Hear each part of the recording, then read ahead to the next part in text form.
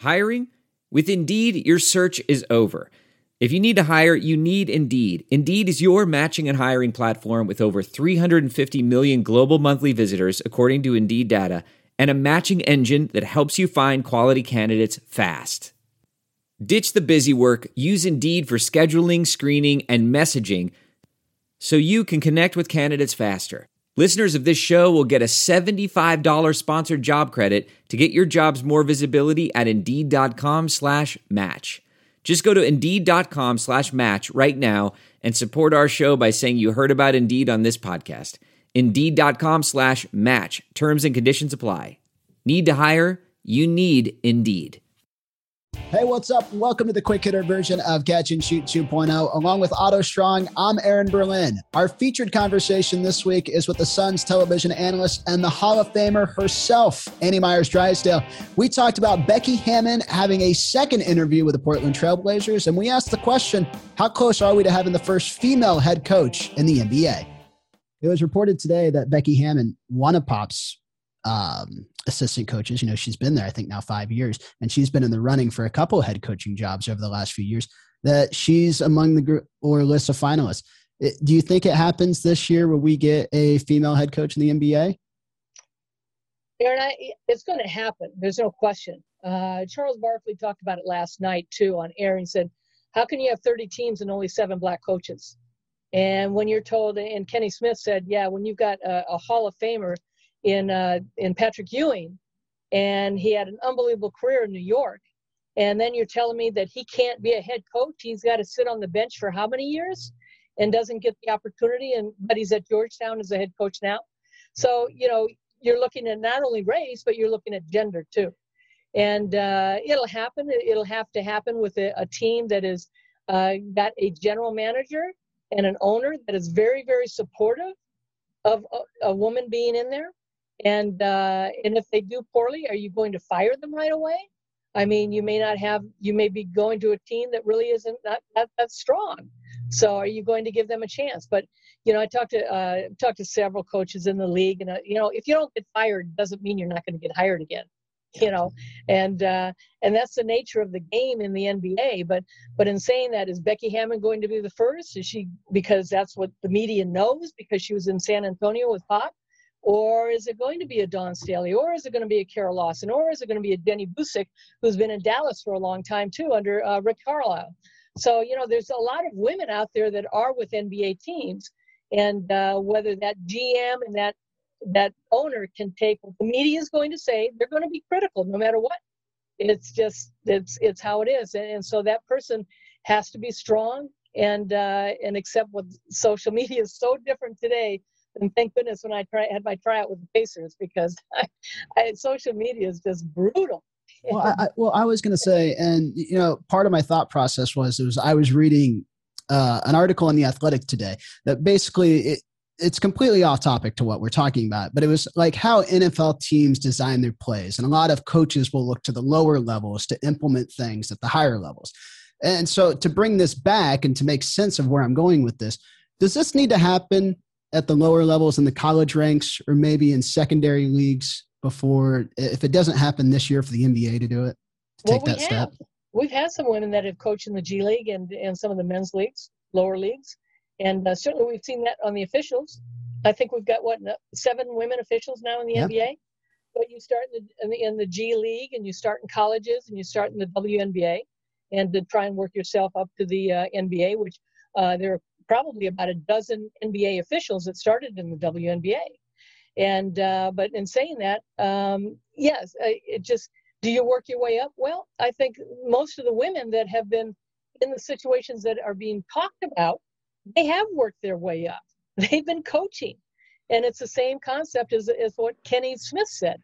What does it take for an athlete that has been a successful coach or a successful player to be named a coach? But it depends on the GM and the owner taking the chance and really believing in whoever that person is, whether it's an African American or whether it's a female. And it's going to be somebody that they've got to really believe in and promote. And no matter what the local media says.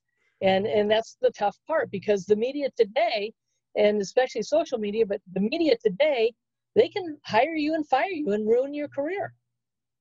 And a couple of questions off of all of this. The first is, do you feel like, and just your personal opinion, do you feel like this will be kind of once there is one woman who becomes a head coach, like there'll be others within a short period of time? In other words, nobody wants to be the first. Is there any kind of sense or feeling like that? Or I don't know. Sometimes I've always felt that in my own life with respect to my own career at times, that, that once this happens, then, okay, then, we're obviously not going to be waiting 6 decades for the second one, clearly. So I don't know if you have any thoughts on that.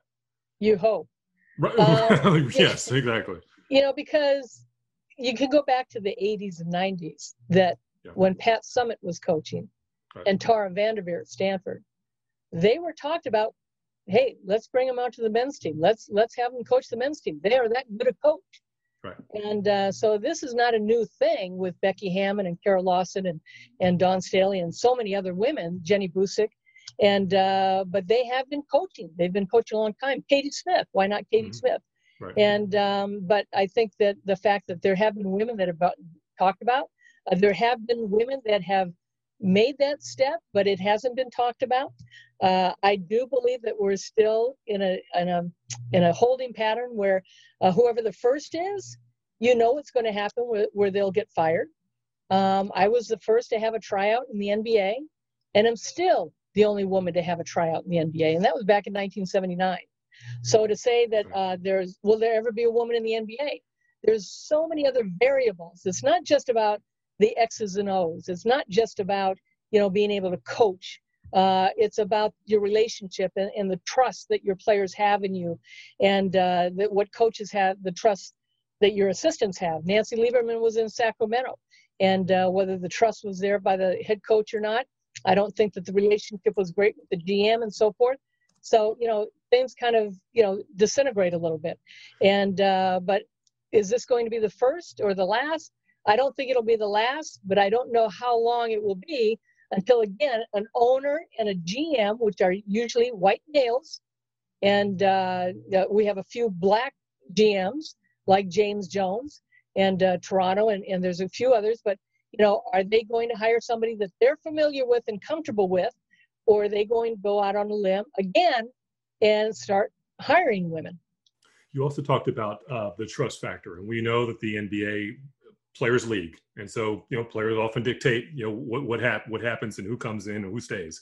So you have a situation where the current players, so the younger players, the Devin Bookers, were basically babies in diapers when the WNBA formed, and so I guess where I'm going with this, I'm wondering if the younger players used to seeing the WNBA, used to seeing female professional athletes, as compared to, say, the older guard who a lot of those guys are probably retired, but just feeling that a younger player, that it wouldn't be as hard to get through those guys now as it might have been back in the 80s when you're talking about Pat Summitt. I don't know if you have any thoughts on that.